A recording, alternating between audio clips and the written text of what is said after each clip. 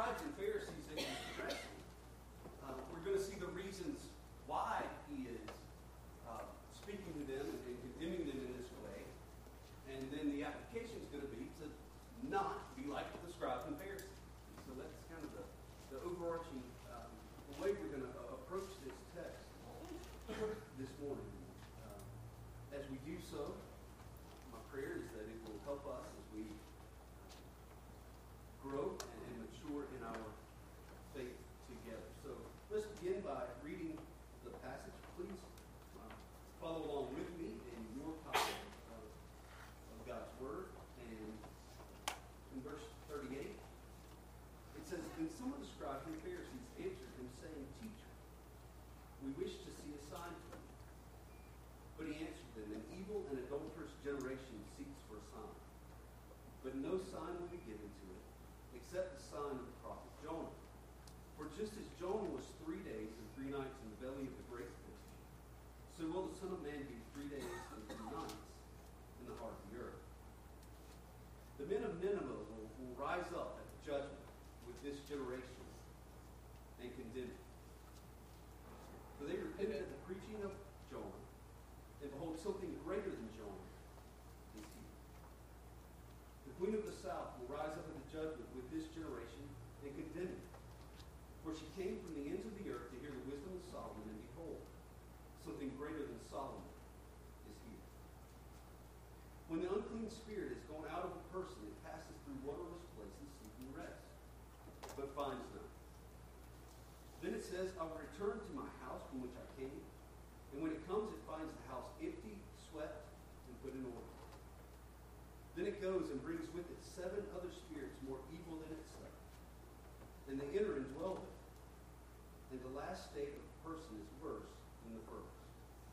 So also will it be with this evil generation." And as we said this morning, we're going to look at the condemnation here of the scribes and Pharisees, and we're going to see 4 truths brought out in between with what this interaction between the scribes and the Pharisees and Jesus. So the first thing that we're going to see this morning, I don't think you're on. I'm on here. You lied too. Yes. Yep, lab 2. Green line. Yeah, come.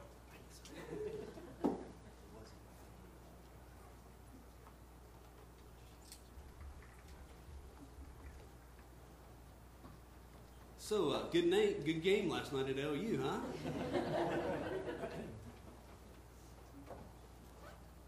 Just use the podium mic. Okay. Sounds good. We'll keep rolling.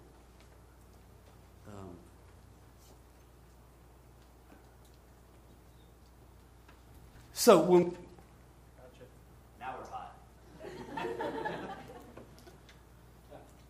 okay, we're good. All right. So the first truth that we see this morning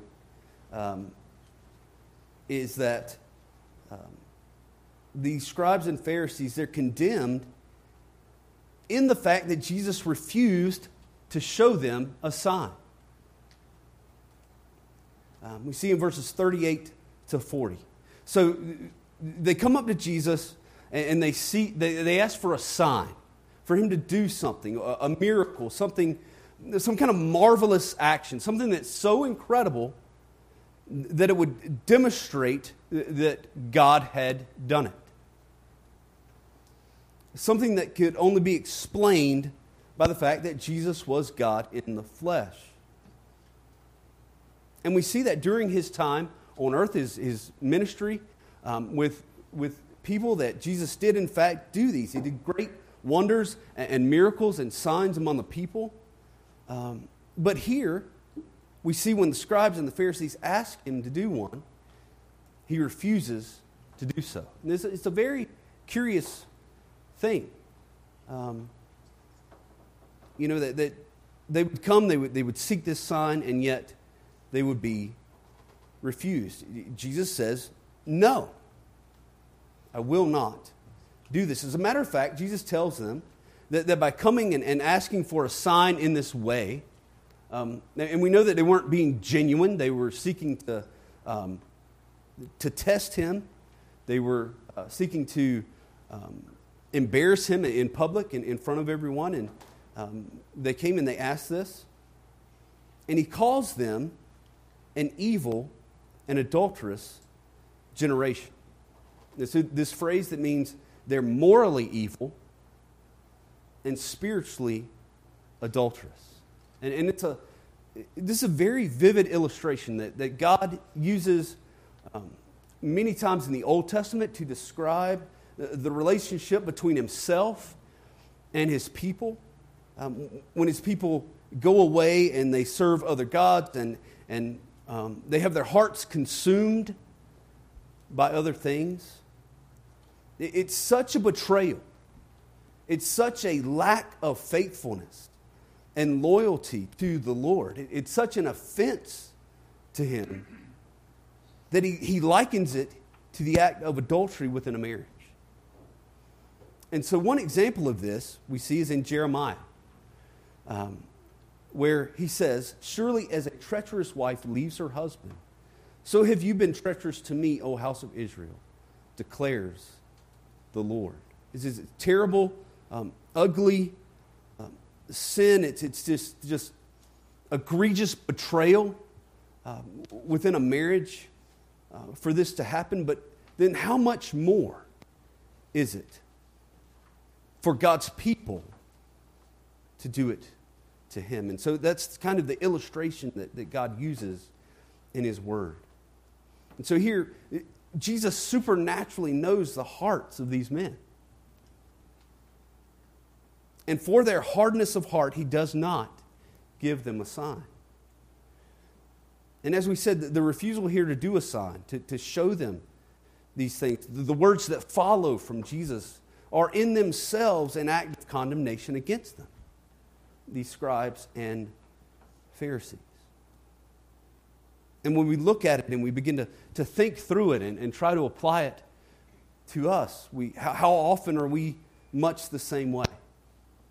How often do we look for a sign? We look for something new and unique and special, some kind of miraculous answer to prayer or for deliverance from a situation or maybe a circumstance that we find ourselves in. We want something flashy. We want something extravagant.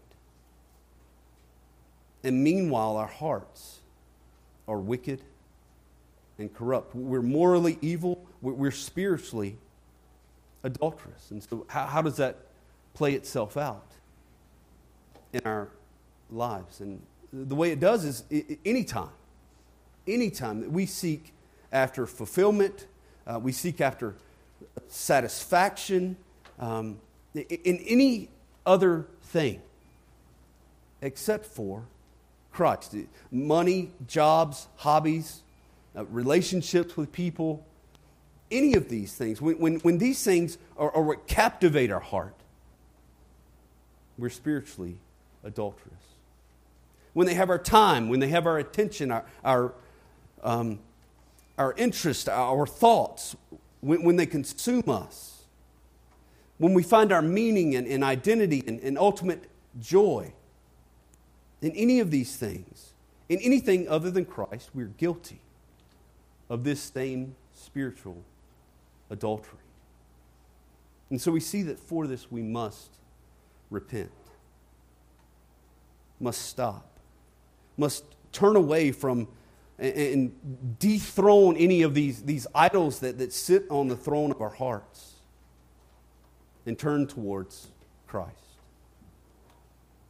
Look to him. Find our ultimate joy. Find our satisfaction. Find our identity in him. Turn our minds and our thoughts and our attention to him. We don't want to receive ourselves this same kind of condemnation that we find here, that comes upon the scribes and the Pharisees for their wicked and adulterous hearts. Therefore, instead of seeking a sign, let us repent of our moral wickedness and our spiritual adultery. The first thing we see, they're condemned in the fact that Jesus does not here do a sign for them. Secondly, this morning, we see that the scribes and the Pharisees are condemned for their lack of repentance. Their lack of repentance. We see this in verse 41. And so there, Jesus, he makes this comparison. He recalls the people of Nineveh in the Old Testament. And he recalls the preaching of Jonah, the prophet of God, as he went and preached these people of Nineveh. And when we look back to this account in the Old Testament, this is what we find. It says, Jonah began to go into the city, going a day's journey. And he called out, yet 40 days, and Nineveh shall be overthrown. And the people of Nineveh believed God. They called for a fast and put on sackcloth, from the greatest of them to the least of them. The word reached the king of Nineveh, and he arose from his throne, removed his robe, covered himself with sackcloth, and sat in ashes. And he issued a proclamation and published through Nineveh, by the decree of the king and his nobles, let neither man nor beast, herd nor flock taste anything. Let them not feed or drink water, but let man and beast be covered with sackcloth. And let them call out mightily to God. Let everyone turn from his evil way and from the violence that is in his hands. Who knows? God may turn and relent and turn from his fierce anger, so that we may not perish.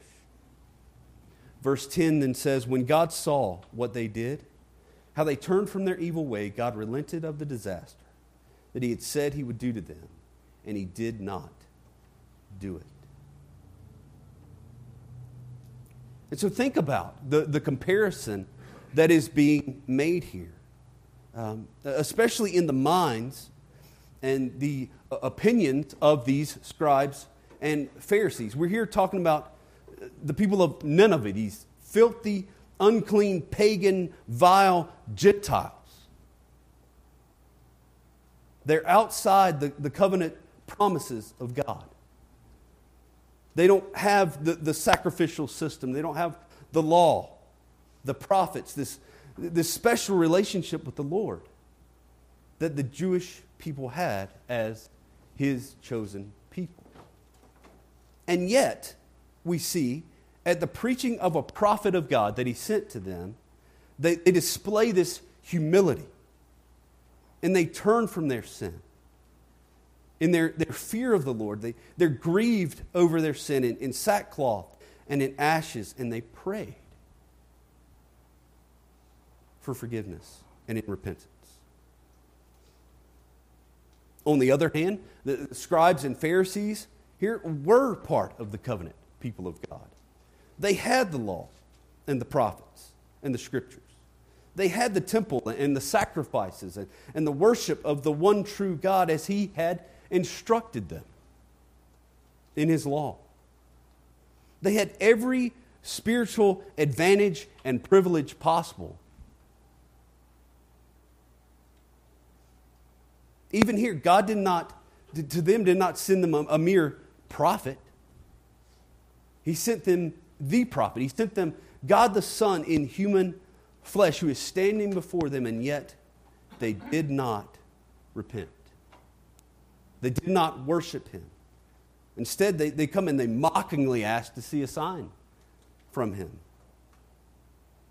It says up in verse 14 of chapter 12, they sought to destroy him, to kill him. Just look at the comparison and the contrast that's going on here between these two groups of people. And we see just how incredible this lack of repentance on the part of the scribes and the Pharisees is. Matthew Henry, in his commentary, he wrote it this way. He said, Jonah was but a man. Christ is the Son of God. Jonah was a stranger in Nineveh, He came among the strangers that were prejudiced against his country.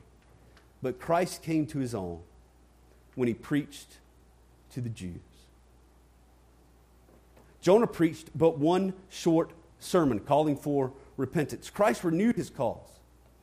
He sat and he taught the people in the synagogues. Jonah preached nothing but wrath and ruin within 40 days. He gave no instructions, directions, or encouragements, but to repent. But Christ, besides the warning given us of our danger, has shown wherein we must repent, assured us of our acceptance upon our repentance, because the kingdom of heaven is at hand. Jonah wrought no miracle to confirm his doctrine, showed no goodwill to the Ninevites, but Christ wrought abundance of miracles, and all miracles of mercy. And then he finishes with this, Yet the Ninevites repented at the preaching of Jonah, but the Jews were not wrought upon, or they were not affected by Christ's preaching. And so here in our text we see that those men of Nineveh will be a source of judgment on the scribes and the Pharisees for their hard-heartedness, for their lack of repentance to the teaching and the preaching of Jesus. It's an amazing thing. And so often we can be guilty of the same thing. Just like these scribes and Pharisees. I mean, though we are Gentiles, but at the same time we live at a very privileged place in history of the world. We live after the events of the coming of Christ and the crucifixion and the resurrection. We have a completed biblical canon. We have 66 books of the Old and New Testament. We live in a context where there's been great scholarship that has gone into faithfully translating Scriptures into our language. We live in a time where technologically it's easy for all of us to have a copy of the Scriptures that we might read and study and memorize and feast upon. We've been given great privilege spiritually, just as the scribes and the Pharisees. And yet, how often, in spite of all of these blessings and privileges from God, are we just like what we see in these verses? We fail to utilize these advantages. Our Bibles go unread, unstudied. How often do our lives lack the prayer that we're now able to have with God, to God the Father, by the Holy Spirit, through God the Son, as we read earlier, making intercession for us? How often do we refuse to repent of our sin? Again, even after having all of this available to us. Again, we see this, we must stop. We must repent. Must turn from our lethargy, our hard-heartedness. We must pursue Christ in the kingdom of God. Again, lest we be condemned as these scribes and Pharisees were in this passage. We do not want to be judged by the men of Nineveh for our lack of repentance. Third, this morning, we see in verse 42, the scribes and Pharisees are condemned here by Jesus for their lack of seeking true wisdom. Again, this is a comparison Jesus makes from the Old Testament. The queen of the south, as it says here. We go back in 1 Kings chapter 10. We read this. Now when the queen of Sheba heard of the fame of Solomon concerning the name of the Lord, she came to test him with hard questions. She came to Jerusalem with a very great retinue, with camels bearing spices and very much gold and precious stones. And when she came to Solomon, she told him all that was on her mind. And Solomon answered all her questions. There was nothing hidden from the king that he could not explain to her. And when the queen of Sheba had seen all the wisdom of Solomon, the house that he had built, the food of his table, the seating of his officials, and the attendance of his servants, their clothing, his cupbearers, and his burnt offerings that he offered at the house of the Lord, there was no more breath in her. And she said to the king, the report was true that I heard in my own land of your words and of your wisdom. But I did not believe the reports until I came and my own eyes had seen it. And behold, the half was not told me.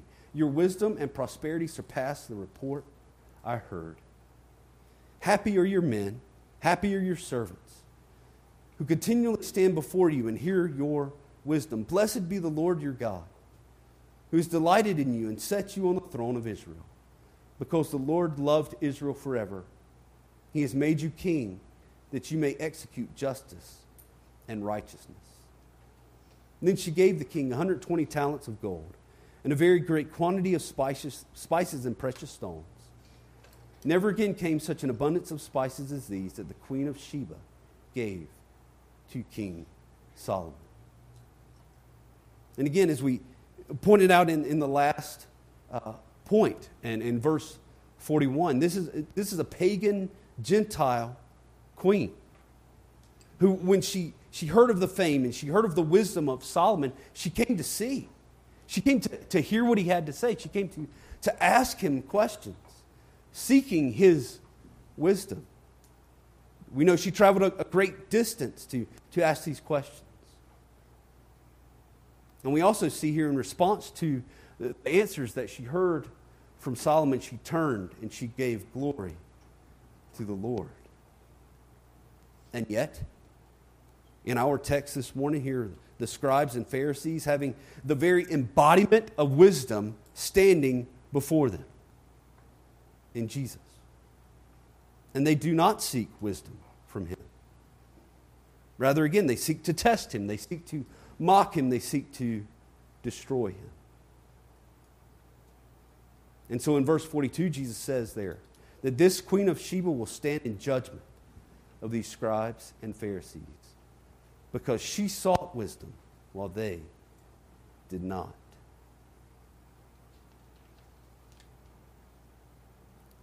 Again, the application that we not be this way. So the question is, do we come to Christ for wisdom and salvation? Or do we, like the scribes and Pharisees, are we guilty of trusting in other things, trusting in our tradition, trusting in our education or our intellect for wisdom? When we have situations in our lives that require wisdom, how often do we go straight to Scripture to find it? Or we more likely go to Google or to parents or to friends or some other means of finding wisdom? Nothing inherently wrong with going to those places, but in no way do they replace or do they take precedence over the Word of God. I remember not long ago, I was really convicted about this. I was made to see this in a very, very clear way. I was talking to a friend of mine, and he was actually working on some biblical truths that he was going to go and teach. And so we were kind of looking over them together. We were talking through them. He was asking me some questions, and we were kind of working through it. And as we were looking at it, one of the questions that he was teaching on was the question, why did Jesus come to earth? One of his questions. I was like, I've been to seminary. I'm in ministry. I got this. And so I immediately went into like theologian mode, right? I started formulating this answer in my head, started rattling these things off. And when I was done, my friend, he looked at me and he said, well, I was kind of thinking about it, and well, what do you think? Maybe I could start with, start teaching this section by going and seeing, the reasons that Jesus himself directly said he came to earth in the New Testament. I was like, pretty good place to start. Because he did do that several times. He explicitly said he came to fulfill the law, to do the will of the Father, that the sheep may have abundant life, to bear witness to the truth. He specifically said this. And so learning that when we're in these times, when we're asking these kind of questions, to not rely on things like education or own understanding to formulate a kind of an answer, but to first go straight to Scripture. And I just thought, as I was looking at this, how much more accurate, how much more sound would my thinking and my reasoning and my wisdom be if I approached all subjects and questions this way. And so I want to train myself to think that way, to pursue wisdom from the Lord and from His Word, and to do it even more than the Queen of Sheba, as we saw in the Old Testament, because something greater than Solomon is here. May we seek Him and His wisdom. Fourth, this morning, we see that the scribes and the Pharisees were condemned in these verses for their empty, vacant hearts. And we see this in verses 43 to 45. And so look with me there. Jesus says, when the unclean spirit has gone out of a person, it passes through waterless places seeking rest, but finds none. Then it says, I will return to my house from which I came. And when it comes, it finds the house empty, swept, and put in order. Then it goes and brings with it 7 other spirits more evil than itself, and they enter and dwell there. And the last state of that person is worse than the first. So also will it be with this evil generation. Now this is it's a parable. It's a parable that Jesus told. And so it's this fictitious thing that he's telling to make a spiritual point. And it seems strange in many ways to us. So to kind of draw out the meaning here of what Jesus is getting to, let's think about an analogy to this. So let's say that I've got a neighbor, right? A neighbor who is renting the house that's beside me. And they're just a terrible neighbor. They're loud at all hours of the night. They're rude. They're disrespectful. They're not concerned about or considerate of any of the other people and the neighbors around them. And then they go and they leave and they move away. Well, what's going to prevent them from coming back later to that same house?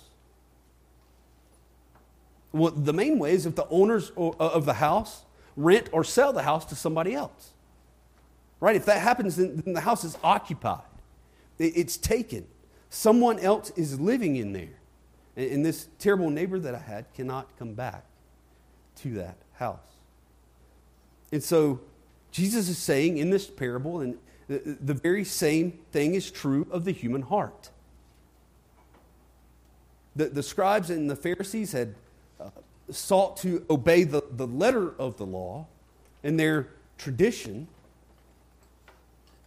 And in doing so, they had, in a sense, in many ways, cleaned up and swept and set in order their lives, at least by outward appearances. But yet their hearts remained empty. God the Holy Spirit had not taken up residence in them. And so for a while, they were able to clean up their act. They were able to appear holy and righteous. They were still empty apart from Christ. And so in reality, the evil and wickedness and sin that they had cleaned up would return. And when it did, it would be even worse than it was before. John Gill wrote this. He said the Pharisees had acted morally. They did not commit outward acts of sin, at least where others could see them. They obeyed Old Testament rituals. They fasted. They prayed to be seen in public. They did all of these things, and then he writes this, all of which Satan can very well bear with, so long as the heart is empty of spiritual grace. In other words, all of those things can be true, and yet there be no genuine salvation. Therefore, Satan has nothing to worry about with that person. If your Christian life is built merely upon morality, there's no salvation. There will be no lasting change.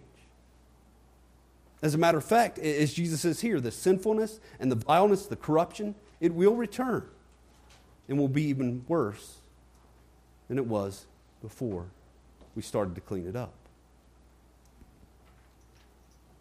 John MacArthur wrote this: through the fear of imprisonment, disease, social stigma, financial ruin, and many other such motivations, a person can manage to rid himself of certain habits. Sometimes the motive is more positive, and the person determines to change because of love of wife or husband or children. But such self-cleansing, no matter how thorough and extensive and no matter what the motivation, is never permanent.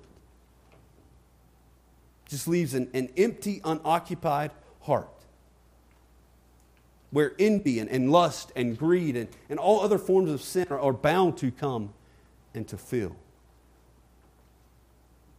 He continues by saying this: Jesus had little trouble reaching the harlots. He had little trouble reaching the thieves and the robbers and the criminals and the outcasts and the sinners of society, including the tax collectors, the extortionists. But he had an almost impossible time reaching the religious, self-righteous, moral people who were under the illusion and self-deception that because of their goodness, everything was okay between them and God. You see, they recognized no sin, so they needed no Savior. That is always the danger of morality. That morality creates an illusion of safety, when in fact the person who is moral may be in the greatest danger of all.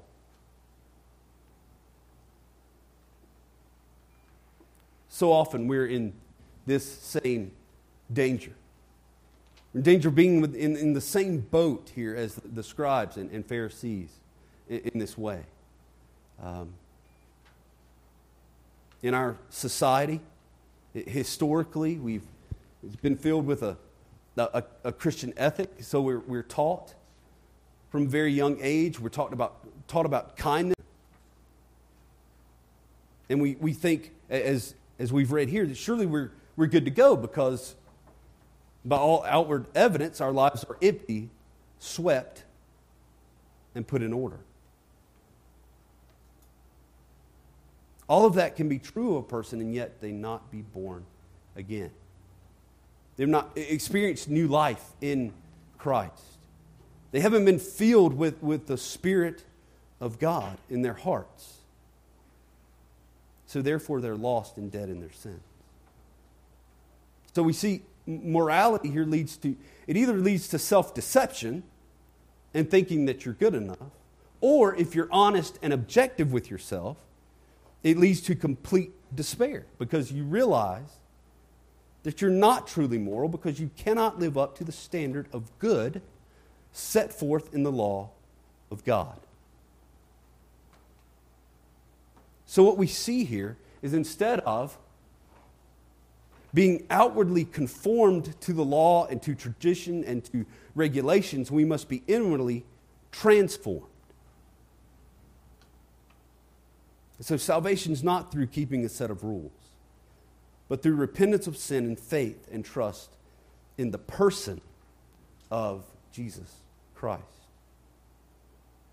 Again, salvation is not about what we can do for God, but what God has done for us. It's in taking this realistic, objective view of ourselves Seeing that though like the scribes and Pharisees, we might be able to, for a time, to keep up appearances on the outside. But eventually, inwardly, our hearts become hardened and corrupt and filled with all sorts of sin. Many times we're worse off after our attempt to clean ourselves than we were before. And so instead of this empty heart, what we need is a new heart. A heart filled with the presence and the Spirit of God. It only comes through rejecting the sin and the self-sufficiency in our lives. It comes through trusting in the perfect life of Jesus and His death and His resurrection for us. To restore us, to bring us back into relationship with God. He fills our hearts with His Spirit. And we're led and we're taught and we're transformed and we're renewed day by Him. And by being filled with this Spirit of God, there's no room, there's no vacancy left for the sin and the evil and the demonic forces to come and to occupy. And so this morning we've seen these four truths of this interaction between these scribes and these Pharisees and Jesus. And we've seen the reasons why that this condemnation is here. And so what we want to do, we want to learn from this. We want to grow. So may we not be seekers of extravagant signs, but may we repent of moral evil and spiritual adultery. May we not lack repentance, but may our lives be marked by continual repentance of our sin as we seek to honor and worship the Lord day after day. As we seek to sanctify in our hearts Christ Jesus as Lord, as Pastor Kerry has taught us from 1 Peter 3. May we faithfully and continually seek wisdom from the Lord and from His Word. And may we make sure that our hearts are filled with the Spirit of God and not merely cleaned up and left empty and vacant. Let's pray this morning. Father, we thank You for Your Word. We thank You for these words from Jesus, from the truths that we find in them. Father, may your Spirit take Your Word in the preaching of it. Father, may You apply it to our minds and to our hearts. Lord, may You transform us. May You change us. Father, lead us to repent and to draw near to You. Father, for Your glory. And we pray this in Jesus' name. Amen.